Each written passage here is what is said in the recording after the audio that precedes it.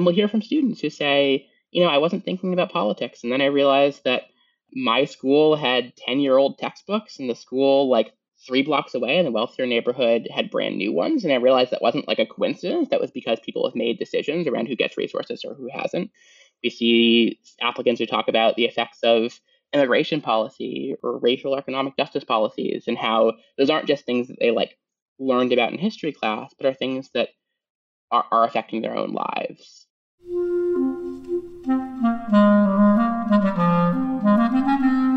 Hello, this is the Great Battlefield Podcast. I'm Nathaniel G. Perlman.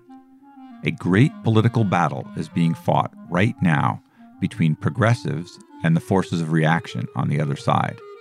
This show is about the political entrepreneurs and other progressive leaders who are finding new or improved ways to fight. My guest today is Michaelson, who is the executive director of Progressive Pipeline. Progressive Pipeline places underrepresented candidates in paid roles as fellows at social change organizations, as well as providing them ongoing training, mentorship, and connections so they can become tomorrow's leaders.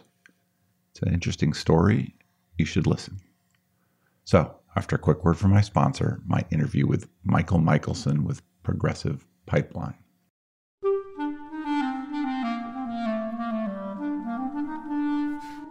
This episode is brought to you by Graphicacy. Graphicacy is an analytic design firm that can help you advance the mission of your organization using your own real data and information. They are 21st century visual communicators who create interactive graphics, motion graphics, and data visualizations. You can find Graphicacy at graphicacy.com. That is GRAPHICACY.com. With Graphicacy's help, you can visualize a better world. Michael, would you mind introducing yourself and giving me a quick biography? Yeah, happy to do that. I am Michael. I'm the executive director of Progressive Pipeline. Our goal is to launch lasting, sustainable careers in progressive politics and social change to help build a talent ecosystem that looks like the diversity of our movement. Our core program, and sort of the first program that we launched, was a fellowship. So we find students who know why political issues matter on a personal level, have seen how it affects their lives or their families' lives, but might not be coming in, knowing that these kinds of jobs exist, seeing a path to that. We train them, we train their managers, we place them in paid internships and fellowships with political consultants and advocacy groups and labor unions and infrastructure groups. We offer them long-term career support and coaching. That's the core of our work. As we've done that, I've also started to see the ways in which there's a real opportunity to sort of build that long-term talent pipeline in progressive politics, and so also work with our hiring partners to find underrepresented mid-career and senior level staff, and to build the kind of people operations glue to make these kinds of careers more sustainable and to make hiring processes more effective. Seems like a worthwhile activity. Where did you grow up? What kind of education? What did you study? Why did you get interested in politics? Yeah, I guess my own personal path is a little different. So I grew up in Portland, Maine. So not like real Maine. My father was a police officer for his whole career, became disabled when I was about 6 months old, so stayed home with me. My mother is a therapist, spent pretty much her whole career working with preschoolers, like 3 to 5 year olds who had just overall challenges. So folks who were getting kicked out of preschool because of behavioral concerns, who had stuff going on at home that made it hard to like show up as themselves. So spent and still does sort of spend her whole working life on the floor with preschoolers, trying to get them to sort of show up in ways that they're comfortable with. And then, I'd always been interested in politics. I think my parents had a pretty strong social change bent, and really made it clear that making some kind of impact on the world was an important thing.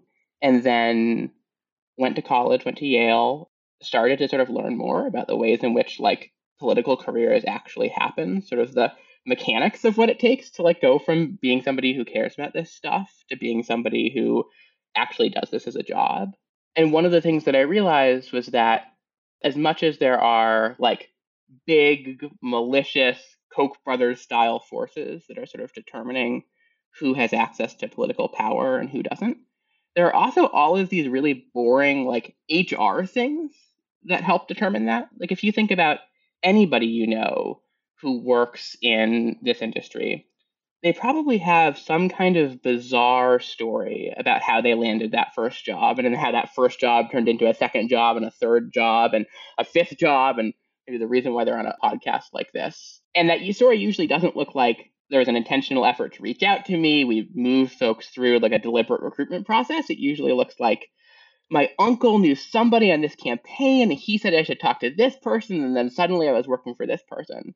And so part of what I saw was that the ways in which we think about internships and fellowships, the ways that we screen entry level applicants, some of the things that like often get maybe passed off to junior employees that aren't always at like the forefront of our attention, those totally like determine who has access to real political power, who gets to run organizations and make decisions and who doesn't.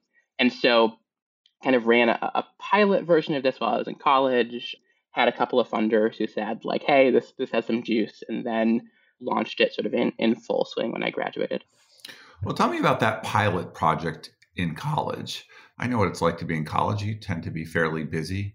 How did it come about that you started a pilot project? Did you have people working on it with you? What was it?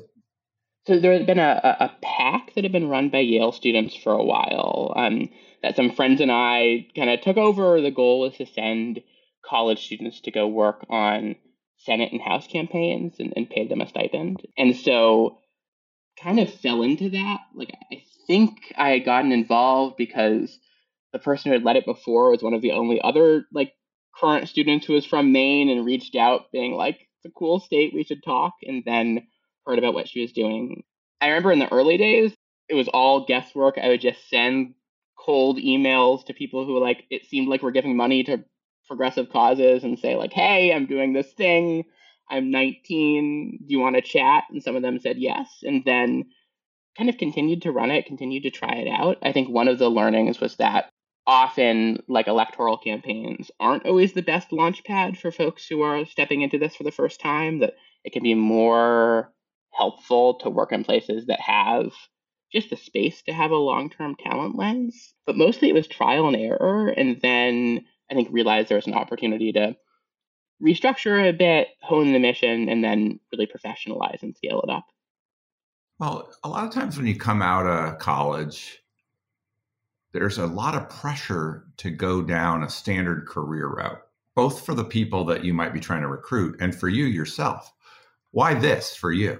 First of all, it was fun and interesting. I think second, I saw the ways in which this could have a direct impact. I think that they're, coming out of school, I think it can be hard to figure out like what you want to do in the world and how you'll make a difference. I spend a lot of my time talking to college students now in this role about that. And the ways in which this was just an immediate thing that I saw that I could do that other folks weren't doing, having gotten to know a lot of the fellows through this pilot, realized that one internship can make such a difference in somebody's life, right? Like that one first career opportunity can be totally transformative, not because our program is magic or because we have like the secret fellowship sauce, but just because everybody you talk to can think back to like some formative experience when they were 19 or 20 that really changed the course of their lives. And so having the opportunity to do that just felt like something I didn't want to pass up. Yeah, interviewing as many people as I have about their career path through politics, there are people who seem to have a conception of this as a career, some aspect of activism, elected office, staffing, whatever. But most people, it was more happenstance or who they sat next to at a table one day or one job early on there. They met somebody who recommended them for the next one and they stayed in that general arena. It is notable how much an event like a first internship can get you interested in something, if nothing else, and say, hey, I like this and I want to do more of it. Totally. And that's not how careers in corporate America work, right? You never talk to a McKinsey partner who said, like my brother knew someone at McKinsey and I showed up one day and then they were like, we need partners and you're here, right? Although I have heard people who have gotten a job at McKinsey because they saw there was an interview and they just walked down the hall to do it. They thought, no way I'll ever do that, but then they did. So, but even that's strategic, right? Even that is because McKinsey is being thoughtful about saying, we want to make sure you're down the hall from an interview. Like, I think one of my experiences in college that really moved me to do this work was seeing that, like, every big tech company, every consulting firm was spending tons of resources and tons of, like, time, not just recruiting staff as a whole, but really leaning into diversity, equity, and inclusion. Like, every single major company pretty much has thrown whatever they can at trying to recruit a diverse bench of staff. And that's not because they're altruistic or because they necessarily all like care in their hearts about DEI, but it's because they know that if they want to succeed and make money and like achieve their mission, they need to recruit an effective team. They need to recruit a diverse team. And the way to do that is like you actively go to bat, right? You send folks to college campuses and say, we want you. You build a smart and thoughtful interview process. You actually sell candidates on the role. And so seeing, I think, the difference between my friends who wanted to go off and do consulting, who were being courted, who were being like moved through these processes so thoughtfully, who were having really intelligent conversations around like DEIJ versus my friends who wanted to work in politics, where it was completely and totally networking. Getting that first job was often not a function of how skilled you were. It was a function of whether you knew how to play the game or knew somebody who could teach you. And where like DEI wasn't necessarily something that was coming up at all. And like I think there's a reason why if we don't have those kind of intentional talent structures, our organizations look the way that they do and why some of these problems can feel so unsolvable. You could pass as white when I look at you. Why the interest in diversity? And I am a white Jewish guy. I think that, and growing up in Maine was not a conversation that was had a lot. I think what I saw in starting this program was there was just a need for more folks to step up to the plate. I think a lot of times white leaders in progressive politics are so afraid of doing something wrong around DEI that we just don't do anything. And I think it's reasonable to say, like, we don't want to hurt folks, we don't want to offend people. That's coming from a good place. But also, when you kind of reach this place of stasis where you're just kind of sitting back and saying, well, this is a problem somebody else can solve, but I don't want to like step up and work on it, then things stay the same. And so I think one of the things that I try to be thoughtful about in my work is recognizing that, like, a lot of our fellows have a set of backgrounds and experiences that I don't have and I might not understand, but also they're ones that I can work to understand. And that part of what I can do is make sure that we're bringing everybody into a conversation around DEI and that, like, everybody who's working in this movement sort of in some way sees their role and their opportunity to move things forward. That we're not just saying staff who are from underrepresented backgrounds or staff of color are the only folks who should work to like make things better. May 2020, I guess, is when you came out and started Progressive Pipeline. What did you have in terms of assets, connections, funding, idea at that time? That was when we launched sort of in full swing, had some money in the bank and a pro bono lawyer and got a cohort of fellows on the ground. At that point, thought that we would do in-person fellowships, thought that like really the plan was to bring everybody to DC and do something there, and really saw a couple things change. I think number one, COVID was a really tough time for everybody in the world, but I think especially for the fellows we were working with, right? Many of them, beyond the isolation of remote work, came from low income and working class backgrounds, didn't necessarily have access to a quiet remote workspace. We're navigating the financial challenges that came with that, often after losing on campus jobs. And so I think it was an especially difficult moment for many of them to step into these kinds of roles, but also an opportunity to like make some money, to do work that mattered to them, to like see that they had a real impact. And number two, I think saw the Black Lives Matter movement and also a lot of largely white leaders in the progressive space I think for the first time recognizing that some of the challenges that we faced around DEI were like not just the Republicans' fault. It wasn't just policy or ideological battle, but also there were opportunities in their own organizations to make things better and for us to show up like within our own kind of spheres of control as better and more thoughtful leaders. And so saw a ton of interest from organizations that I think for a while had maybe viewed this kind of work as a nice to have, or oh, maybe one day we'll think about that, or when we have some time or we're not dealing with a campaign, then we'll have these conversations, and who shifted and said, no, this is urgent, this is real. I think one of the things, conversations that we try to navigate thoughtfully, particularly around the fellowship, is that like I think there's definitely a need for a stronger, more diverse talent pipeline. I think opportunities like the fellowship can be really be life changing for fellows. I think they're wonderful for organizations. And I also think that there can be a narrative around a pipeline problem that's really challenging, that sort of pretends that the only reason why we haven't necessarily built teams that look like the movement is because we don't have folks moving into that first step. And so one of the things that we try to do is to say, do a fellowship when you're ready for a fellowship. This is a great thing to do. And also work on some of the questions of power and culture and promotions and who gets to make decisions that also have held us back from kind of getting where we want to go. Yeah. Did you have to incorporate this as a type of organization? And also, how did you figure out what the business model is in terms of, do you just raise money or do you end up charging organizations for placing someone? How did you figure all that out? That was a journey. I think like I'm very grateful for our, whole team of lawyers and stuff, because I certainly wasn't qualified to deal with all of that.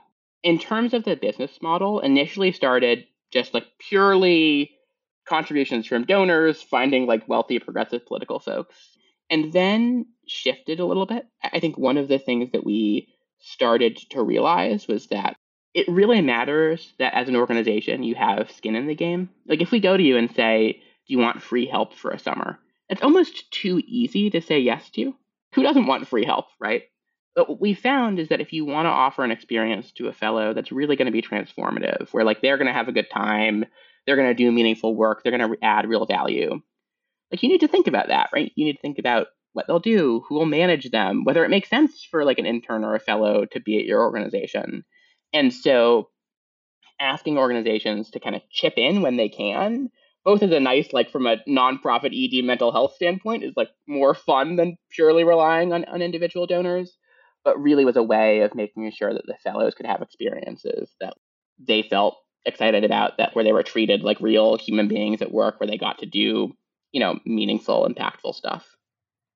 So are you a nonprofit then? Yes, but have a significant earned revenue stream. Yeah. When you have this kind of model, there's really two sides to it, right? There's find and recruit the students or the young people that are going to take the jobs, or maybe it's not only young people as you go. And then there's find the organizations, and you kind of need both of those, right? And it's kind of take one step on one ladder, take one step on the other ladder, and try to match them up over time as you grow, I assume. How close did I get to what it feels like? No, that's totally right. And I think one of the things that we found, at least on the student recruitment side, is that getting a huge volume of applications is not super hard. We're at like 10 or 12,000 apps this cycle, like have a very large pool of students to draw from. That's huge. It's just a lot of like fellows who are in a big, Airtable sheet, basically. I think the thing that we try to be thoughtful about around recruitment is that often the folks who hear about opportunities like this and then immediately say, that's me, I'm qualified, I'm going to crush it. Like I've been spending, 10 hours a day Googling progressive political opportunities. Those often aren't the folks that we most need in the movement. And the fellows who tend to do really well and for whom this can really be a turning point are the ones where they're really not proactively looking for opportunities like this. They might not know that doing an internship is like a thing that you do, where when they do see like these kinds of paid political fellowships, they might not think that they're qualified necessarily or have like explicit past paid political experience. They certainly can't afford to do an unpaid internship. Our goal in the recruitment process is less around like volume and just getting kind of people in seats. And it's more around how do we find those folks where like this wasn't what they were thinking about, where they might not have known that this kind of thing exists. And I've really found that like the most effective way to do that is through mentors, whether that's a student leader or an advisor or a professor, someone else on campus who's in contact with young folks who are figuring themselves out. Having them just send someone a note and say, hey, I came across this opportunity. It seems kind of cool. You should go apply.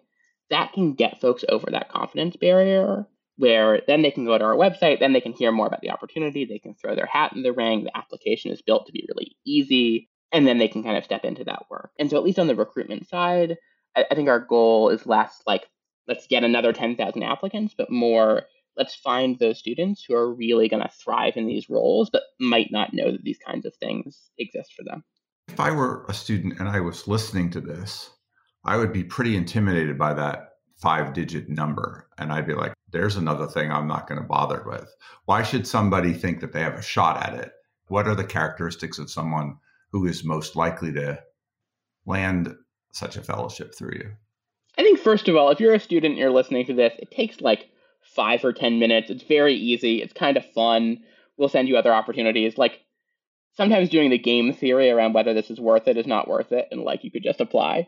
In terms of who we're actually looking for, I think we look for a few things.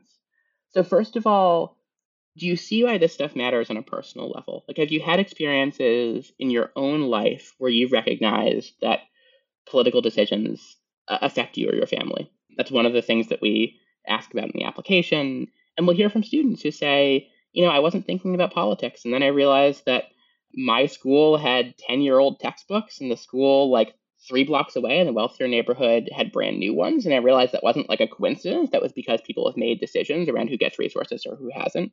We see applicants who talk about the effects of immigration policy or racial or economic justice policies, and how those aren't just things that they like learned about in history class, but are things that are affecting their own lives. And so candidates who are less strong will often do the like, I was in high school and then like in AP Gov, I learned that racism existed. And I said, like, that's bad.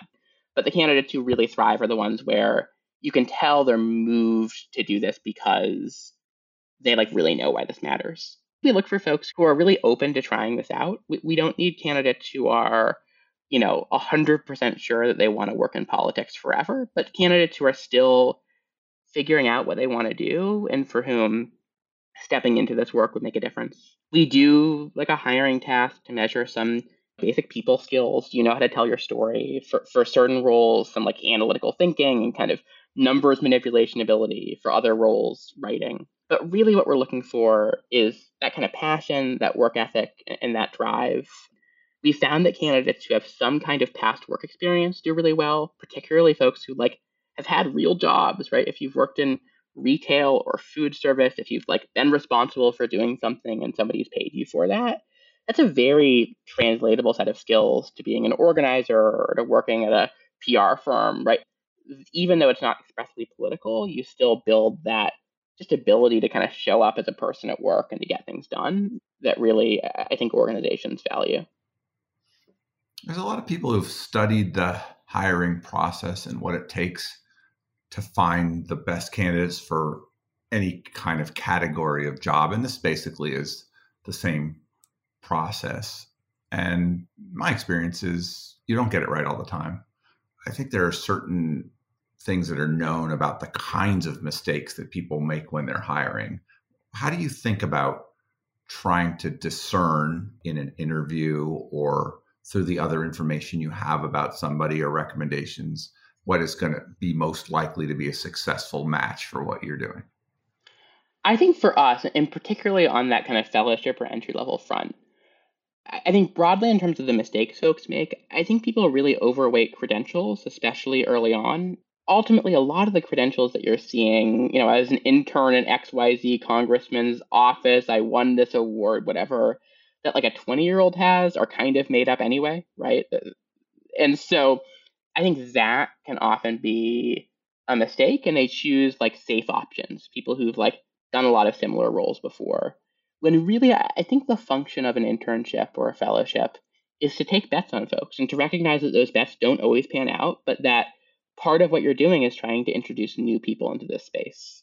In terms of what we see as sort of predictors of success, I think often trying to figure out, is there a time at school, at work, anywhere basically, when you have like had a thing that you wanted to do that you sort of decided of your own volition to do and then you got it done, and really digging in to what that process looks like.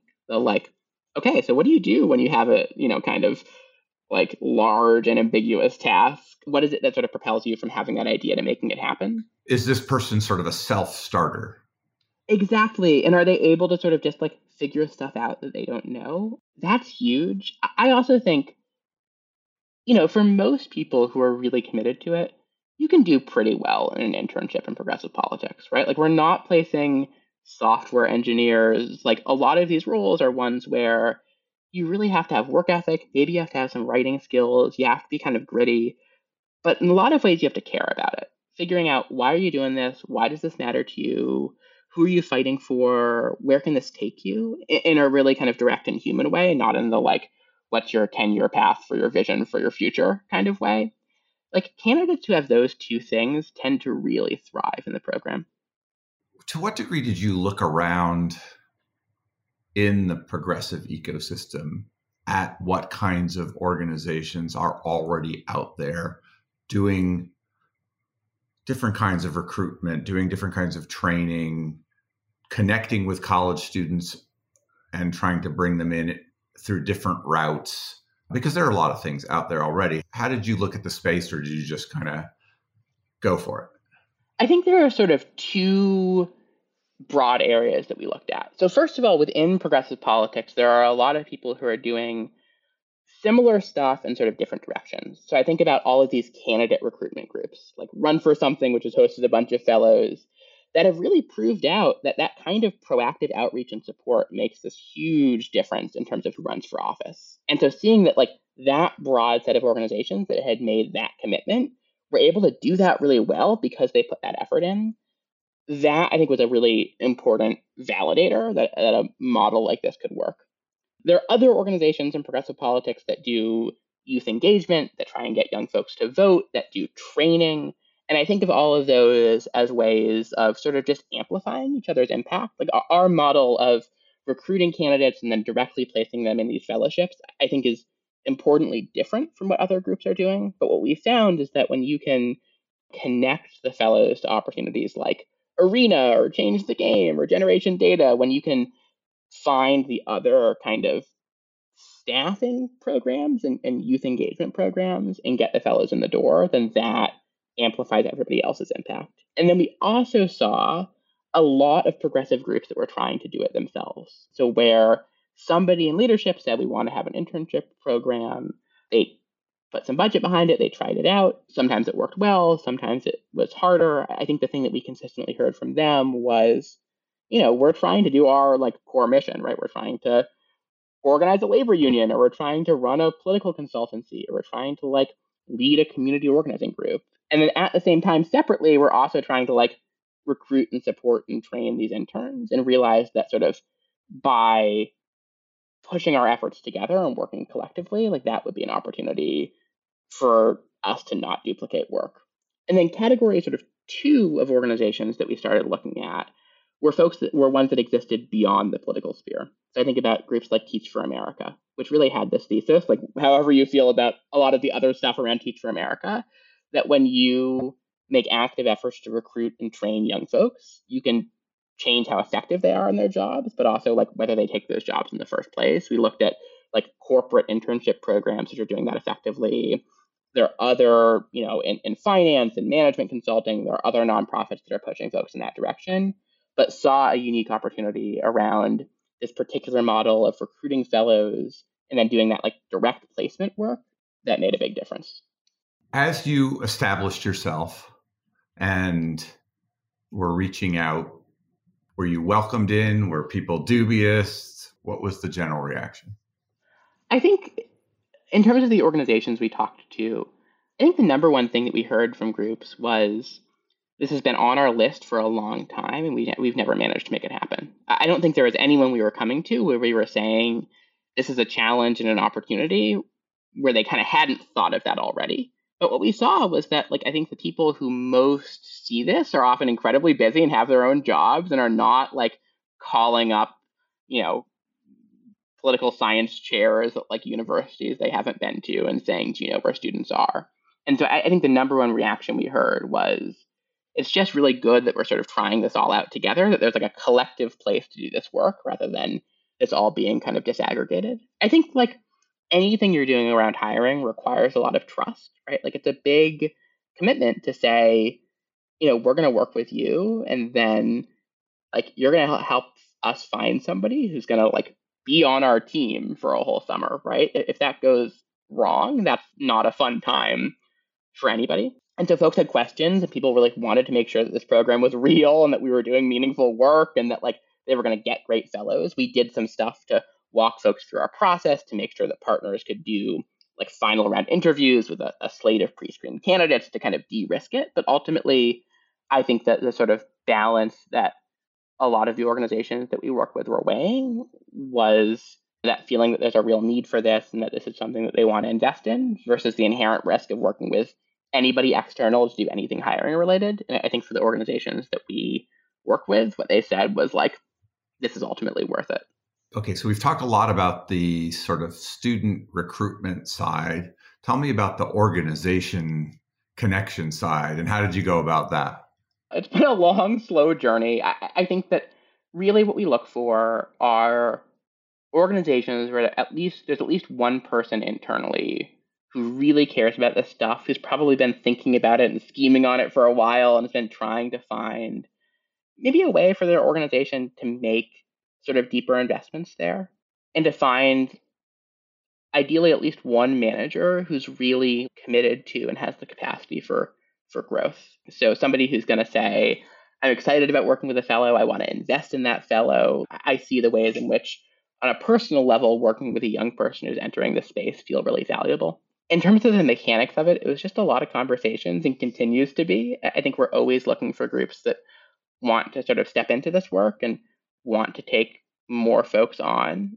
I think people see the need and they see the opportunity. And they also see, like in their own lives, right, the ways that that first leap into politics probably made a difference. And so that's been really helpful in getting folks to sort of step up to the plate. So we've been talking very theoretically. Can we make this more concrete?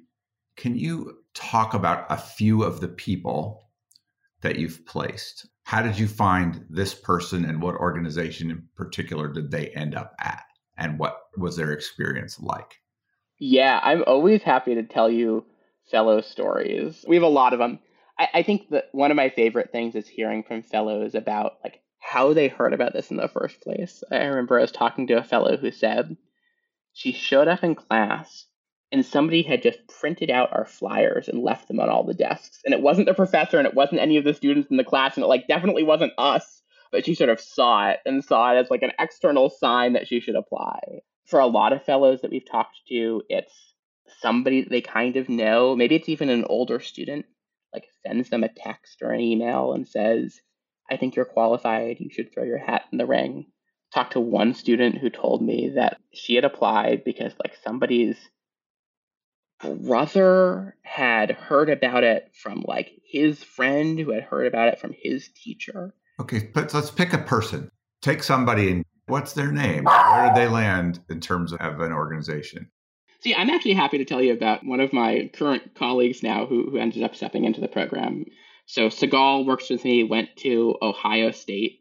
All through college, like had seen, I think, the ways that politics had impacted her personally. Her parents immigrated from Somalia. I think that felt like the effects of growing up in Ohio and seeing sort of racial differences and disparities. Went to college, was really passionate about this stuff, but wasn't doing internships or fellowships in school. She was working at Best Buy because like that's what you do, right? If you want to like be able to eat and survive and also be a student who's not coming from tons of money. Heard about the fellowship on a whim. I think it was through a connection of a connection. Said, this is something I might want to consider. I'm not like totally sure about it. I don't think I'll get it. Read on our application that we were really excited about folks who had worked in retail or food service, that we didn't require past political experience. What she told me later was said, like, this was the first time I saw an application like this and felt like it was written for me. That like this wasn't something that where I kind of had to like bang on the door externally and say, "Will you take me?" But that this is one where they saw my own lived experiences, my own work experiences as an asset and like not something that I had to overcome. Ended up going through our training, going to work as a fellow at the Working Families Party. Was an organizer for the first time. Dealt with all of the stuff that you deal with as an organizer in 2020. Angry voters, happy voters, grumpy volunteers. She went from somebody who I think was very external to the political process, who saw the ways that political decisions sort of acted on her, but didn't necessarily see an opportunity to make a direct and long-term impact. At WFP said, you know what, like I am hooked, like this is me, this is like what I want to do in the world. Ended up getting hired on and stayed on as a full-time organizer. Realized that like part of what she loved about organizing was the actual sort of voter contact and working with volunteers, but also part of what she loved was the opportunity to like mentor staff, to sort of build power, to help folks, I think, see their own opportunities to step into this work. And then after her time at WFP was up, she was looking for her next role. We had kind of proved out the earned revenue model a little bit and had some money in the budget, ended up hiring her on, and she's really helped to build the fellowship program and grow it and scale it. So there are a lot of stories, I think, but I think the overall arc that we often see is just this. I stepped into this role. I didn't know that these kinds of organizations existed or that I could be here. And then I got that one credential and like, there I am. I noticed that Maurice Mitchell, who is the executive director there, had like endorsed your process. Is that because of her, or do you have a deeper connection to the Working Families Party and him? We had a bunch of fellows at WFP and who had like a wonderful experience, and so that was helpful. And I think like they are an organization that's really aligned with where the fellows are politically and what they care about and where they see themselves in the world, and so that was a really natural fit. How did you find the constellation of organizations that you have, and how are you over time working to broaden that out or extend it? You know, I think that like a lot of things in this industry, it's a lot of one-on-one connections and people hearing about this somewhere. I think for us, the thing that I want to move towards is being in a spot where, you know, whether it's through this program or through others, everybody who runs a political consulting firm, who runs an organizing group, who runs like a infrastructure or civic engagement group in this space, sees that kind of talent building mission as something that they want to invest in, that we all sort of own our own parts in like building a bench of leaders, right? That we're not just having the like, how do I find my executive director conversations, but we're having the, you know, 5 or 10 years ahead of time, how do we build the bench so that we have a really strong pool of senior level candidates?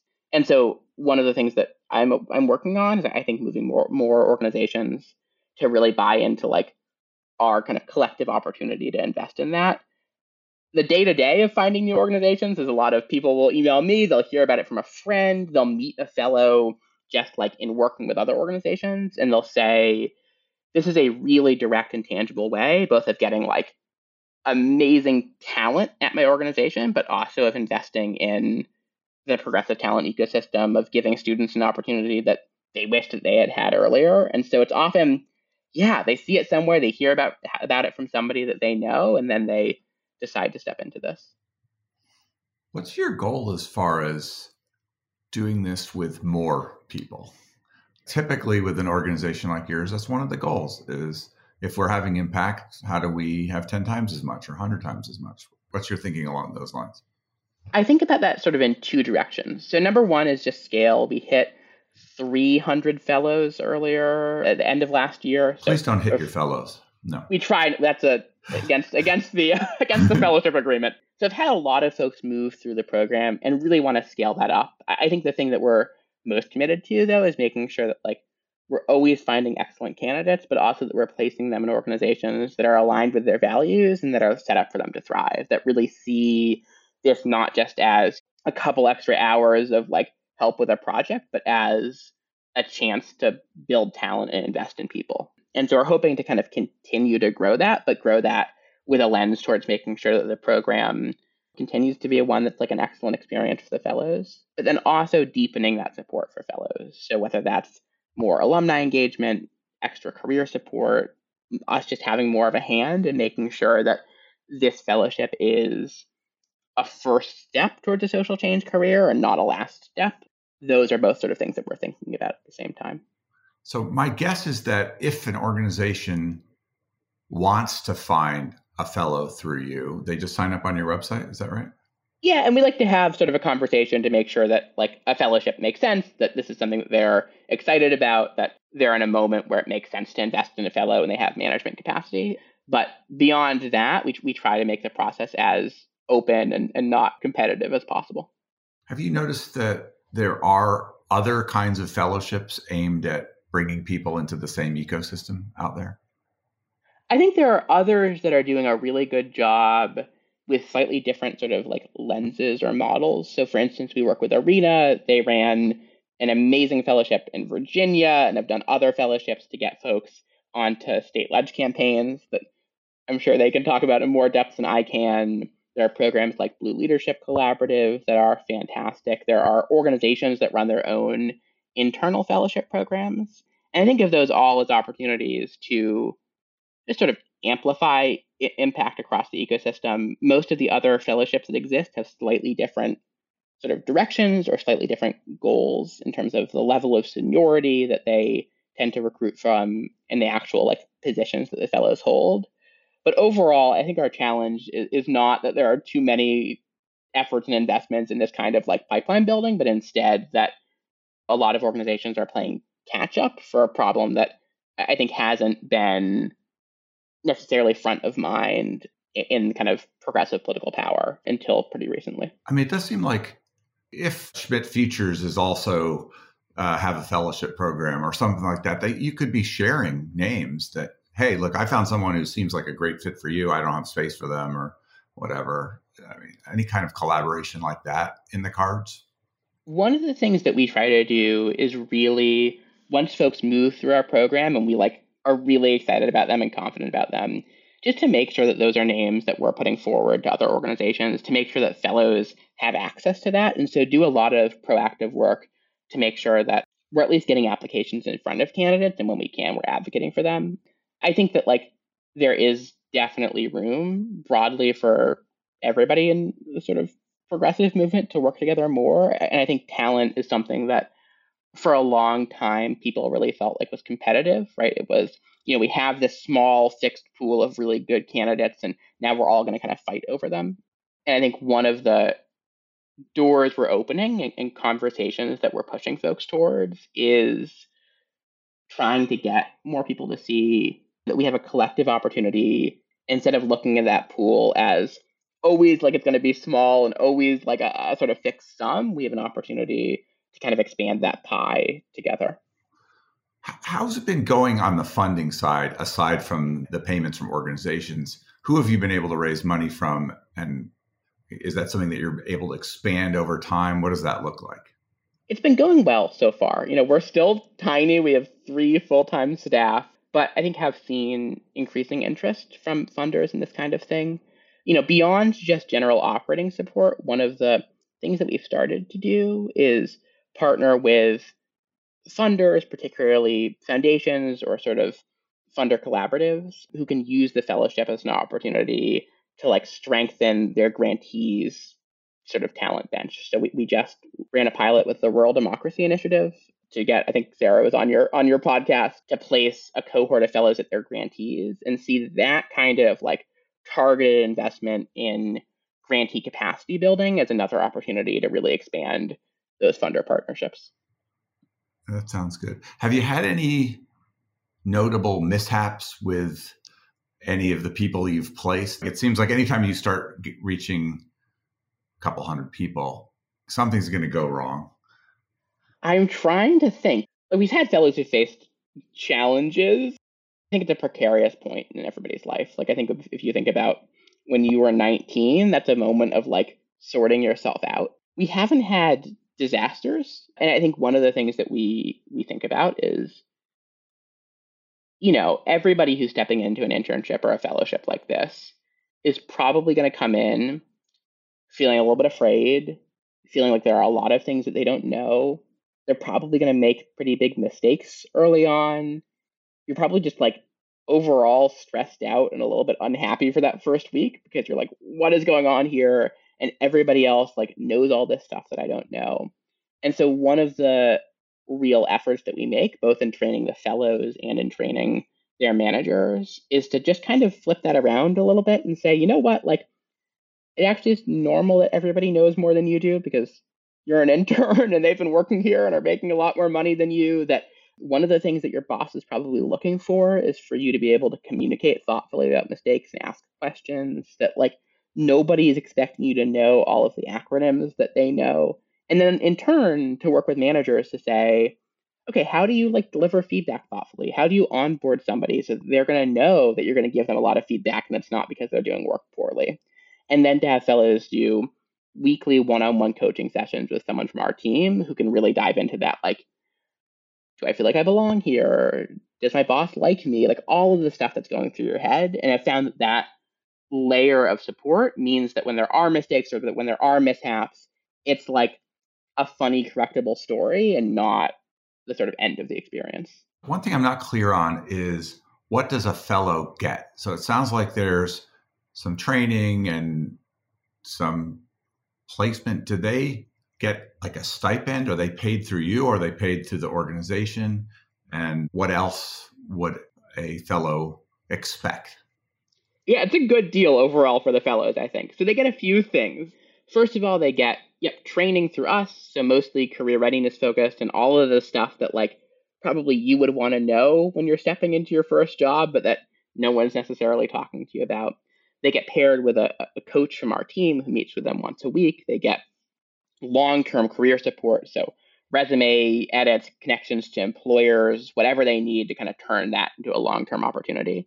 And then they get paid directly by the partner organizations, at least $15 an hour, sometimes a little bit more than that. And there's an expectation that the partner organizations don't kind of just treat them as like an extra set of hands, but build deliberate, thoughtful work plans to make sure that like the fellows are both adding value, but also that it's a real learning experience. So we have trainings for their managers on like, how do you delegate? How do you manage with an equity and inclusion lens? And also like, what kind of projects can an intern do well? What kind of projects can an intern probably not do well? How do you balance long-term strategic stuff and kind of short-term ad hoc stuff and exposure opportunities? And so I think another thing that the fellows really get is just confidence that when they're placed in an organization that's working with us, it's an organization that is making an investment in their long-term future. But I think the biggest thing that folks get out of this program really is just that first step. What we have found is that the difference between coming out of college with no political experience and with no one sort of in this ecosystem who's willing to vouch for you versus coming out of the college with one internship under your belt, a set of references who will be like, this person is a badass and we love them, a progressive pipeline network, a resume that looks like the kind of resumes that hiring managers want to see. Even though, a 10-week fellowship might not feel like a ton, just having that credential, having that network, having that experience is totally transformative in terms of what your job prospects look like long term. My guess is you're having fun doing this. I am. Yeah, it's a great time. That's cool. Is there a question that I should have asked you that I haven't? I don't think so. You pretty much covered it. Yeah. Well, that's good. Anything else you want to say? I really appreciate you having me on. If you're an organization and you're listening to this, I'm happy to chat. It's like a great opportunity to build a bench. And yeah, really appreciate you having me here. And also, if you're a student thinking about this, you might want to listen to a few of the career paths of people that have been on the show, because some of them meet exactly the kind of description that we've been hearing about. They got going by doing something like this or meeting someone somewhere. This seems like a great way to accelerate the process and to make it more intentional. So sounds good to me. No, I think that's right. And I think it's like one of the things that we notice from fellows is that they often, meet people who are very senior at their organizations. And it feels like since they were like 5 years old, they had this like 9-step plan to build political power. And I think the reality of anybody who works in this space is that it's like people are well intentioned and smart and work hard, but the actual like steps that you take are often luck or accidental or not totally planned. And so, yeah, just this podcast and hearing folks' journeys, I think is a great opportunity for students to see the ways in which you don't necessarily have to be fully figured out before you step into this work. No, it's a good thing to know when you're in college.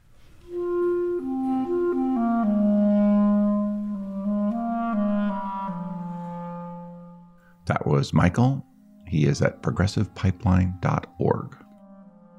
This is Nathaniel G. Perlman with the Great Battlefield Podcast. You can find us at greatbattlefield.com or by searching for Great Battlefield in places where podcasts are found. The Great Battlefield is now part of the Democracy Group podcast network. Visit democracygroup.org to learn more about other podcasts that cover democracy and civic engagement. You can also help me by leaving comments and good ratings on Apple Podcasts or elsewhere, and by sending me suggestions for great guests to nperlman@gmail.com.